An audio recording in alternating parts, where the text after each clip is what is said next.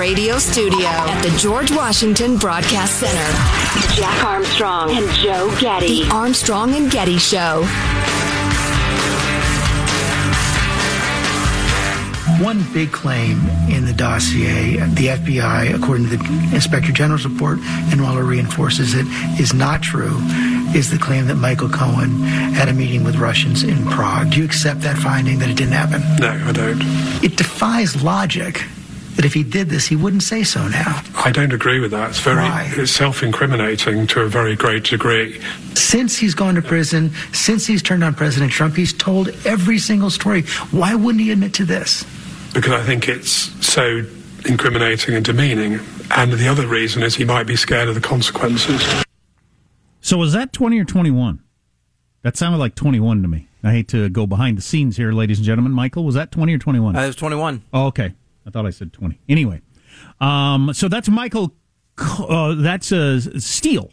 Christopher Steele, yes, the daring British spy, practically James Bond, but a real-life Bond. So the thing that started the whole crappy mess that turned out to be nothing of the Russian collusion Trump thing was this dossier put together about this Steele character. The reality of what happened, I think, is this guy hired by the Clintons to dig up a bunch of dirt, dug up a bunch of dirt that everybody knew was bogus to start with, but he started feeding it to the media, and then the media reported on it, and then the FBI, because it's in the media, they felt like they had to tell the president about it, and even though they knew it was bogus, they kept talking about it, and everybody knew it was a lie at every point.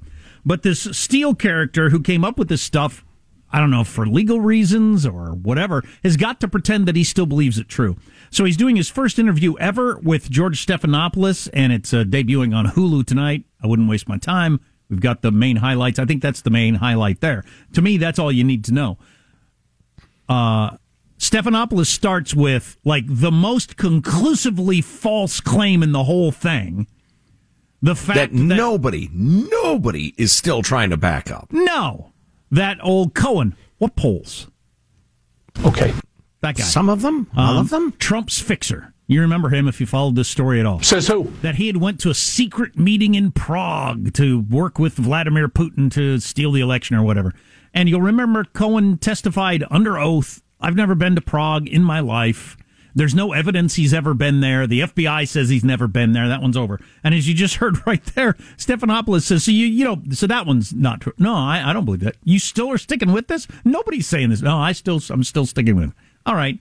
So you're just going to claim all this is true despite all the evidence to the contrary and no evidence on your side. You're just going to continue to claim it's true. Okay, what's the point of this then? What's the point of this exercise? We know what you are. I think it is useful, though, to listen to the clips to see the base, the pyramid of accusations. This was the base of them. His big report. The Steele dossier. This is the document that controlled the narrative in Washington for a couple of years. Oh, absolutely. And may have cost Trump being reelected. He's certainly spent a lot of time and effort and capital on having to battle this. And the media covered it relentlessly for years and years and years and years. Adam Schiff built a bizarre, disgusting career on hinting that, yes, these allegations are true. I've seen the classified evidence, even though every syllable of that was lies. Here's a little more from the documentary. One of your main collectors spoke to the Inspector General, said that especially the compromise was word of mouth and hearsay, conversations with friends over beers. It was just talk. If you have a confidential source and that confidential source is blown or is uncovered, that confidential source will often take fright and try and downplay and underestimate what they've said and done. And I think that's probably what happened here. He's afraid? I think anybody that's named in this context, particularly if they're Russian, has every reason to be afraid. Right, you gotta like that minor piano in the background. They're afraid of sad pianos, evidently. What are they afraid of? And one of the other things from the dossier that I don't think anybody really took seriously at any point was the whole Trump hiring hookers to pee on the bed thing. Anyway, that the Obamas had slept on, the infamous pee-pee tape. All right, here's a little more on that. And today, do you still believe that that tape exists? I think it probably does, but I wouldn't put 100% certainty on it. So how do you explain, if that tape does indeed exist, it hasn't been released? Well, it hasn't needed to be released. Why not? Because I think the Russians felt they'd got pretty good value out of Donald Trump when he was president of the U.S. So that's his argument. All right. Go ahead, play 24. Just the prosecution will rest after 24. So you stand by the dossier?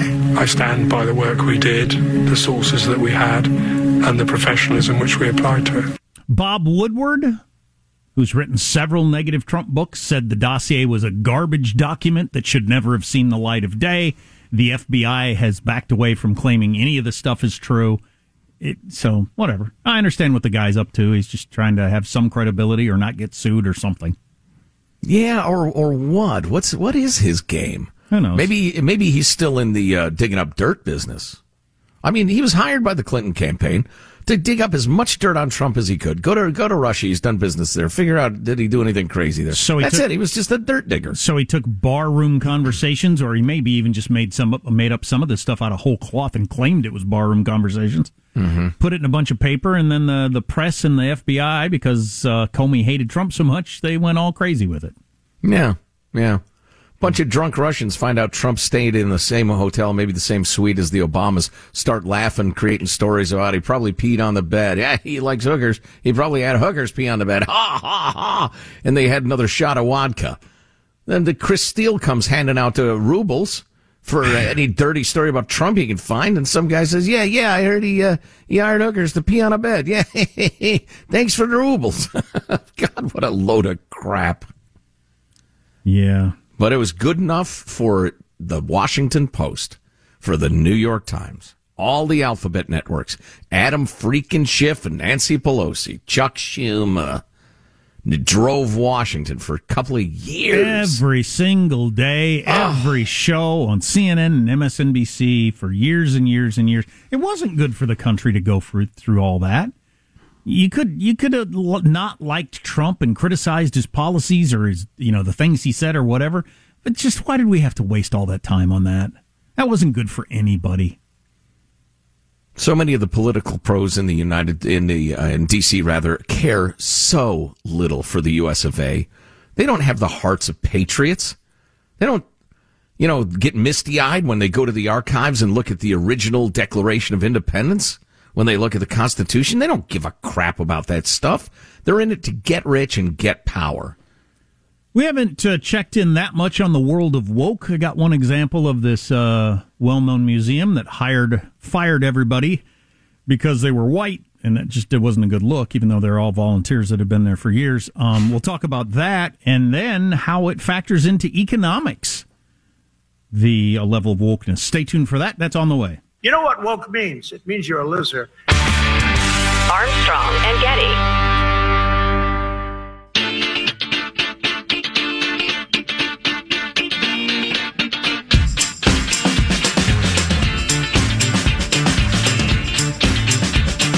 The Armstrong and Getty Show. So Colin Powell has passed. If you're into the news, you remember him. Maybe you don't if you're not as into the news, or if you're younger. He was Secretary of State under George W. Bush, which I have to remind myself as I get older is a long time ago. Yeah, no kidding. And he was instrumental in the beginning of the Iraq War. First black Secretary of State. He was a general? 4-star general. Yeah. Mm-hmm. Served in Vietnam and Korea? No, not old enough for Korea. Vietnam and Gulf War. Yeah. Gulf War I. That's another thing you got to remember. But he died with COVID. I'm not going to say of COVID anymore, like they continue to say, because he had a form of cancer, which I think we'll learn more about through the day. But anyway, here's a clip of Colin Powell from way back in the day on Face the Nation. The president knows that I told him what I thought about every issue of the day. Mr. Cheney may forget that I'm the one who said to President Bush, if you break it, you own it. And you have got to understand that if we have to go to war in Iraq, we have to be prepared for the whole war, not just the first phase. And Mr. Cheney and many of his colleagues did not prepare for what happened after the fall of Baghdad. And I persuaded the president to take the case to the United Nations to see if it could be solved without war. And if it couldn't be solved without war, we would have people aligned with us. Mr. Cheney went out immediately after the president made that decision and undercut it by giving 2 speeches to 2 veterans groups that essentially said he didn't believe it would work. That's not the way you support a president. Then he also says that, I was not supportive of the president's positions. Well, who went to the United Nations? And regrettably, with a lot of false information, it was me. It wasn't Mr. Cheney. I supported the president. I support the president's decisions. I gave the president my best advice. Do you get the sense that we're going to rehash the going into war in Iraq over the death of Colin Powell? Yeah, I think it will certainly come up. I found that clip really interesting. Yeah. A break between him and Dick Cheney there at some point, apparently. I don't know if they mended fences ever or not. I'm guessing not so much. I'm guessing not so much either. So, just briefly, Colin Luther Powell, American politician, diplomat, 4-star general, served as the 65th United States Secretary of State for 4 years, first African-American Secretary of State in American history. Prior to the election, well, that's kind of he served as the 16th United States National Security Advisor from 87 to 89, the 12th Chairman of the Joint Chiefs of Staff from 1989 to 1993. Prior to the election of Barack Obama, he and Condoleezza Rice were the highest-ranking black folks in the history of the federal executive branch.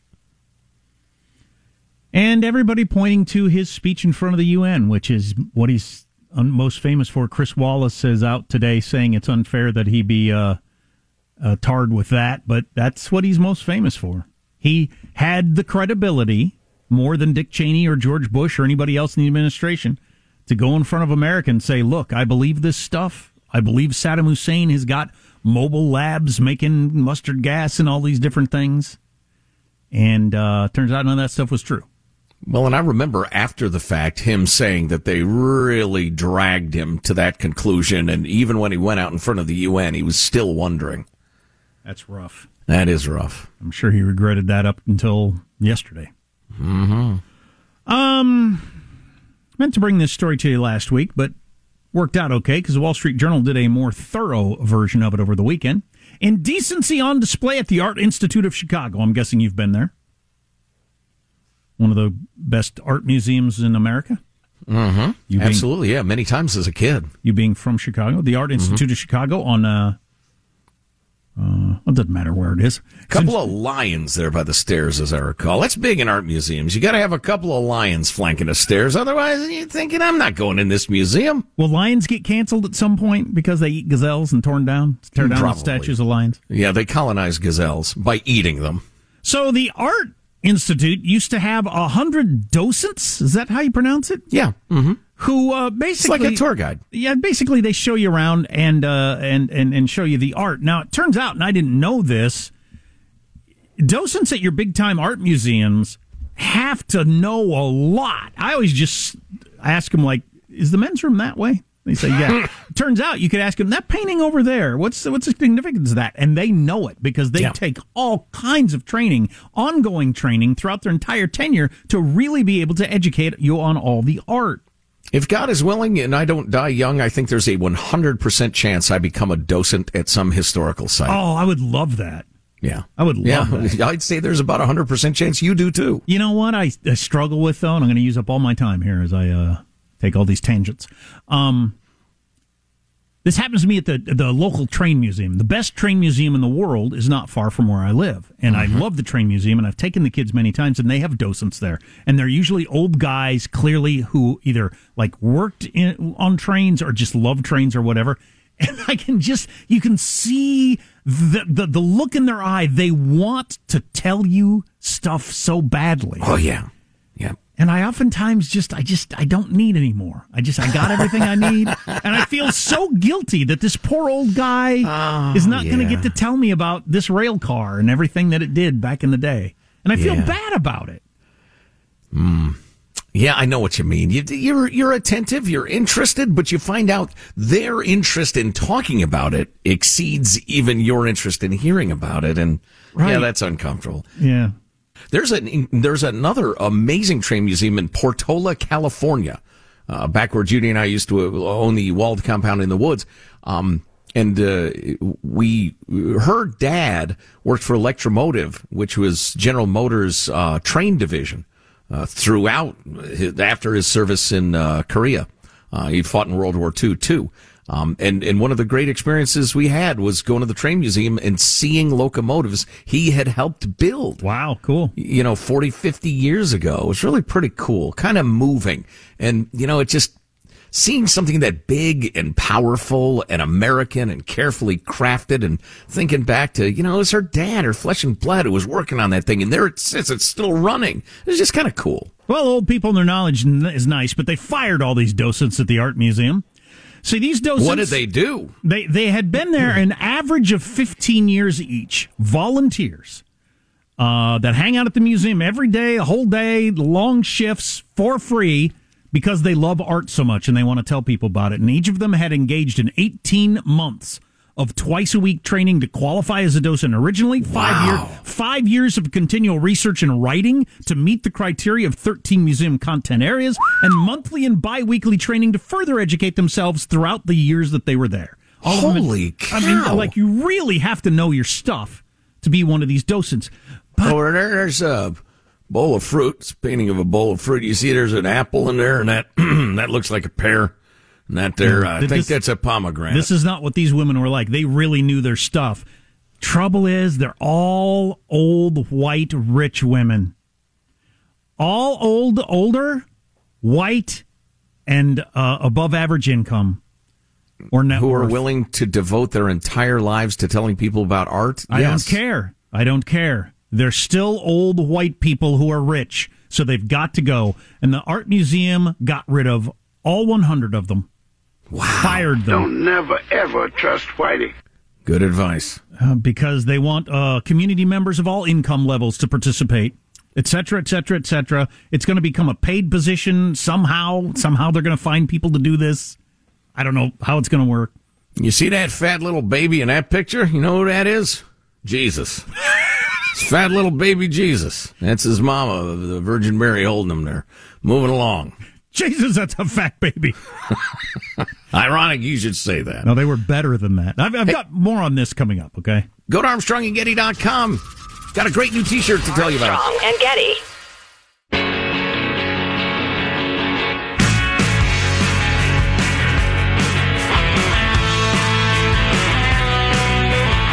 The Armstrong and Getty Show.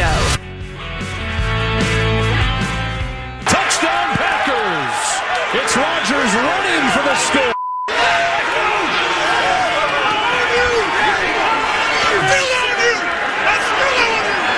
Sometimes you black out on the field. In a good way. I definitely blacked out from a concussion, which isn't a good way. But I looked up in the stands, and in the front row, all I saw was a woman giving me the double bird. I'm not sure exactly what came out of my mouth next. So Aaron Rodgers claiming a concussion caused his obscenity-fueled rant to the fans of Chicago. Disgusting. Green Bay Packers quarterback? Indeed, yeah. Yeah, that's a good point. It's a rivalry, intense rivalry for like 100 years. Green Bay Packers, Chicago Bears. Aaron Rodgers, quarterback of the Packers, scores a touchdown, sees the gal giving him both barrels, and screams at all the fans, all my effing life I've owned you. I still own you. I still own you. And as a former Bears fan, true. True, yes. Oh, true. boy. Anyway, sports rivalries, so much fun. It's just funny when people engage in that sort of thing, flipping off the player who got drafted somehow for that team. Right. And if they traded him tomorrow, literally tomorrow, right. You'd be buying his jersey. See Brett Favre and the Vikings. Exactly. Kind of transitioning from sports to the wokeness that I want to talk about. I see all the network news shows are giving plenty of time to the WNBA champion Chicago Sky or something like that. And it's being driven by they feel like they should give the same amount of attention to the female basketball league as they do the male, because that's the right thing to do, even though there's nobody in their audience, for the most part, that has any interest or even knew that it happened. Yeah. Kind of fits in with this. They also in Chicago, a lot of Chicago. You'd think we were doing a Chicago show here. The sports. Now this. It's a great city, a fine city in an entire region, Jack. Visit now. Visit soon. Come vacation, Chicagoland. So the museum there, the big Art Institute of Chicago, fired all of its volunteer greeters and guides because they are almost entirely white women with above average means. They were working for free. They were volunteers. It takes months and months and months and years and years and years of continued training to do this job as a docent at the Art Institute. As one of them said, it was really mostly a full-time job you just did for free, but we all love it so much. But the apparent problem, I'm reading from the Wall Street Journal, was that the Art Institute docents were mostly older white women of above-average financial means and with plenty of time on their hands. The Institute needs to go to a more professional model, said a spokesman for the Institute, in a way that allows community members of all income levels to participate, respond to issues of class and income equity, and does not require financial flexibility.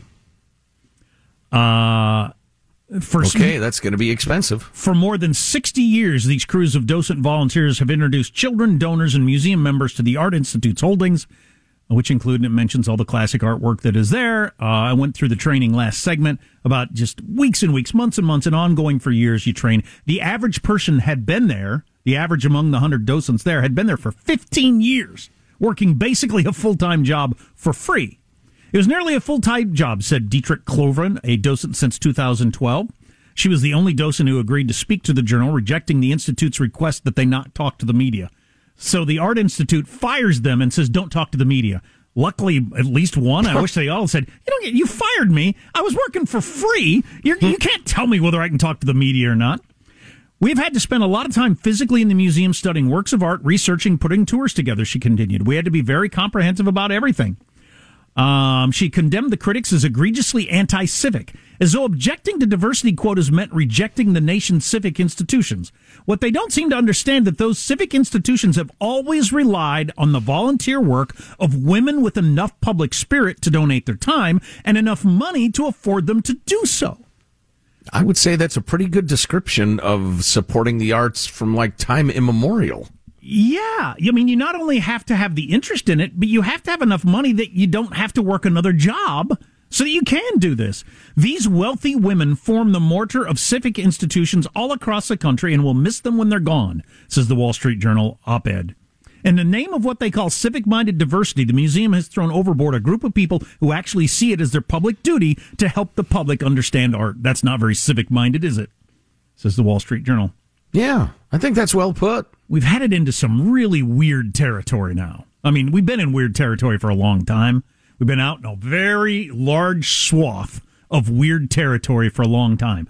But now you can't have a certain group of people who say, hey, for free, I'm willing to really study up on all this art and tell people about it when they come visit the art museum. Sorry, you're rich and white, can't have you. What? Yeah.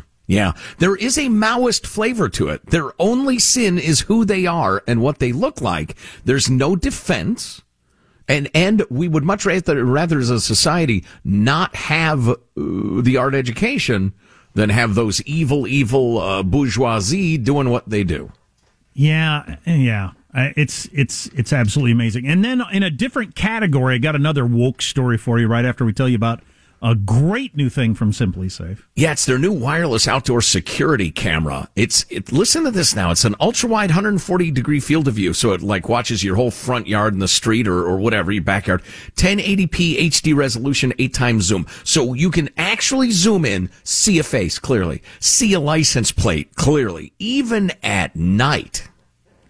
This is so cool. You're going to want to set this up for certainly. Yeah, 1080p HD resolution with an 8x zoom. You can see a license plate or a face.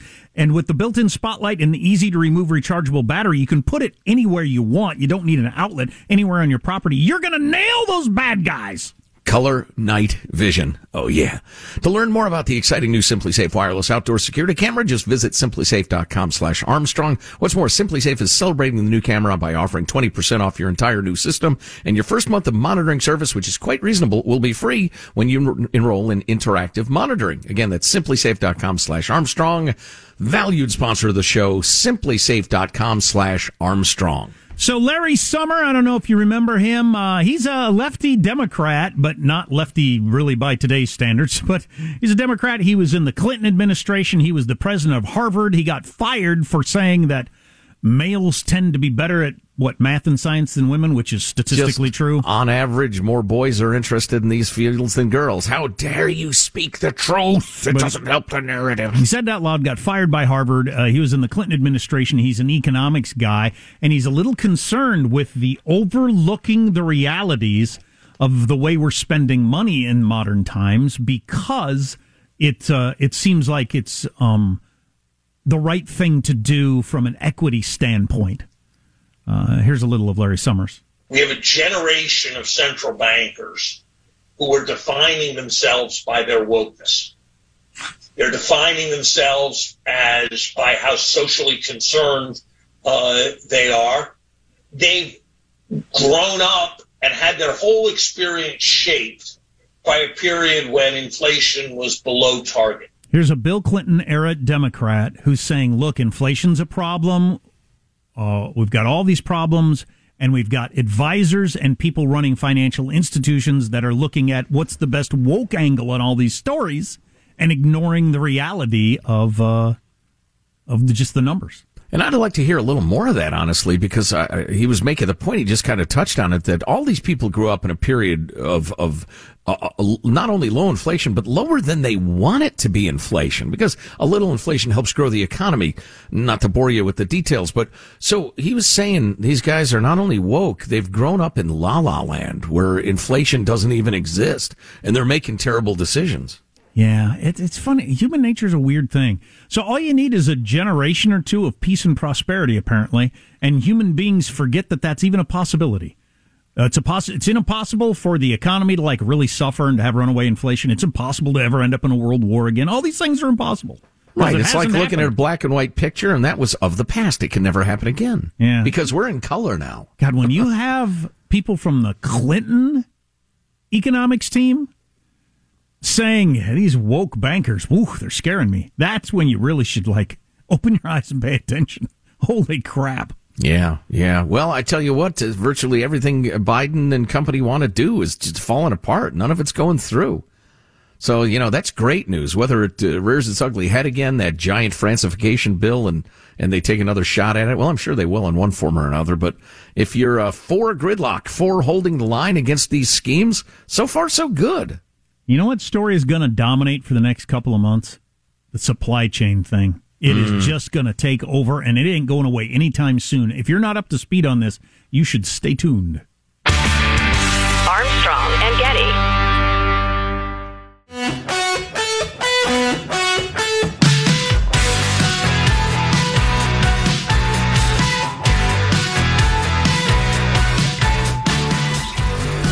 The Armstrong and Getty Show.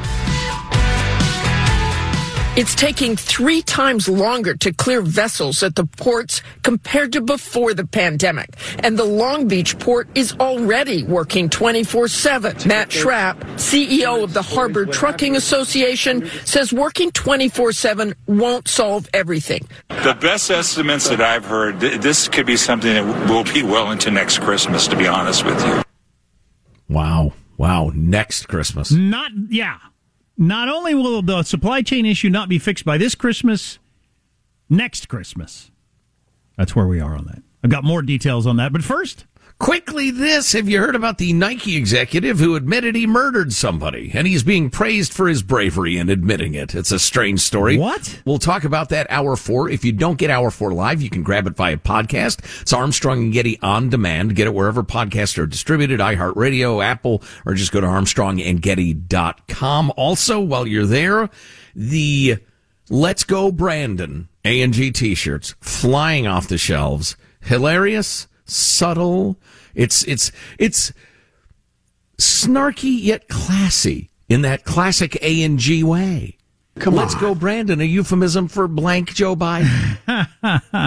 People are loving them. I'm loving mine. Get it, armstrongandgetty.com. So a tip of my cap, if I were indeed wearing a hat, to ABC This Week for doing a story in depth of something that actually matters as opposed to your usual inside the beltway crap about who's up or down politics. This supply chain thing, we are all noticing and going to notice more and more as we go through Thanksgiving and Christmas and will into next year, as you just saw.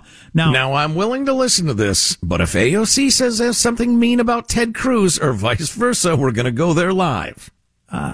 It didn't occur to me. So I'm driving across the Bay Bridge, headed to the Giants-Dodgers game a couple weeks ago, and I say to my son driving across the bridge, wow, look at all those giant tankers out there. I'd never seen so many of those giant cargo ships. The container ships, yeah. The big giant container ships out in the bay. I mean, usually you see a couple, but I mean, there are like 20. They're everywhere. They were practically side by side. Well, if you've seen any of the footage or you've looked out your window if you're in the area, on all the container ships around Long Beach and L.A., they're just backed up and backed up and backed up. And it turns out those are the ones you can see. Beyond the horizon, they're lined up for miles and miles and miles, too. Long Beach and L.A. are the two biggest ports in America. I think you could call them one port because you can see one from the other. But anyway, 40% of U.S. shipping containers come through the Long Beach and Los Angeles ports right there. And they're way, way, way backed up. And there's a whole bunch of different things at play here. Now, first of all, the cost of doing business, of getting these containers off of these ships. Now, these big containers are about 20 feet long. They look like a railroad car, basically. And to give you an idea how many of them can be on one of these ships, the biggest ship in the world, now all ships aren't this big, but the biggest ship in the world holds 24,000 of these 20-foot containers. To give you an idea of how many that is, to unload that one ship, you would have to have semi-trucks that would extend back-to-back for 90 miles. That's mind-boggling. It is mind-boggling. Enough to fill 3 malls on one of those ships. Wow. So that's a lot of malls that aren't going to have the stuff they need for the upcoming shopping season with all these ships backed up off the shore on all the big ports up and down the coast. Is it just the vid interruption that did this? We got to lay this at the feet of the Chinese communists. Yeah, that doesn't get mentioned enough. That does not get mentioned enough. What Jon Stewart said, this is a man-made problem. How can we keep acting like it's something like a meteor hit or something? This is a man-made problem all the way through. Man made the disease, then man covered up the spread. It's very, very maddening. But there's no reason to think this is going to get fixed anytime soon. And what are the costs of these goods going to be once they finally start showing up into the stores? And 90% of the goods that you come across on a ship at some point, 90% of the goods in the world. So absolutely everything. Toys keep getting mentioned because we're coming up on Christmas, but every pair of socks, every tube of toothpaste, deodorant, just everything. Wow. And with the price of diesel and all fuel going up as much as it is, it's going to get very expensive. In the past, it would cost about $1,300 to get one of those containers off a ship to where it needs to go in America. $1,300. $1,300. Okay. Currently, it costs $16,000 to get one of those containers to where it needs to go. That's how much the price is going. What the price of these items is going to end up being, I can't even imagine. Here's your tube of toothpaste. That'll be $45, please.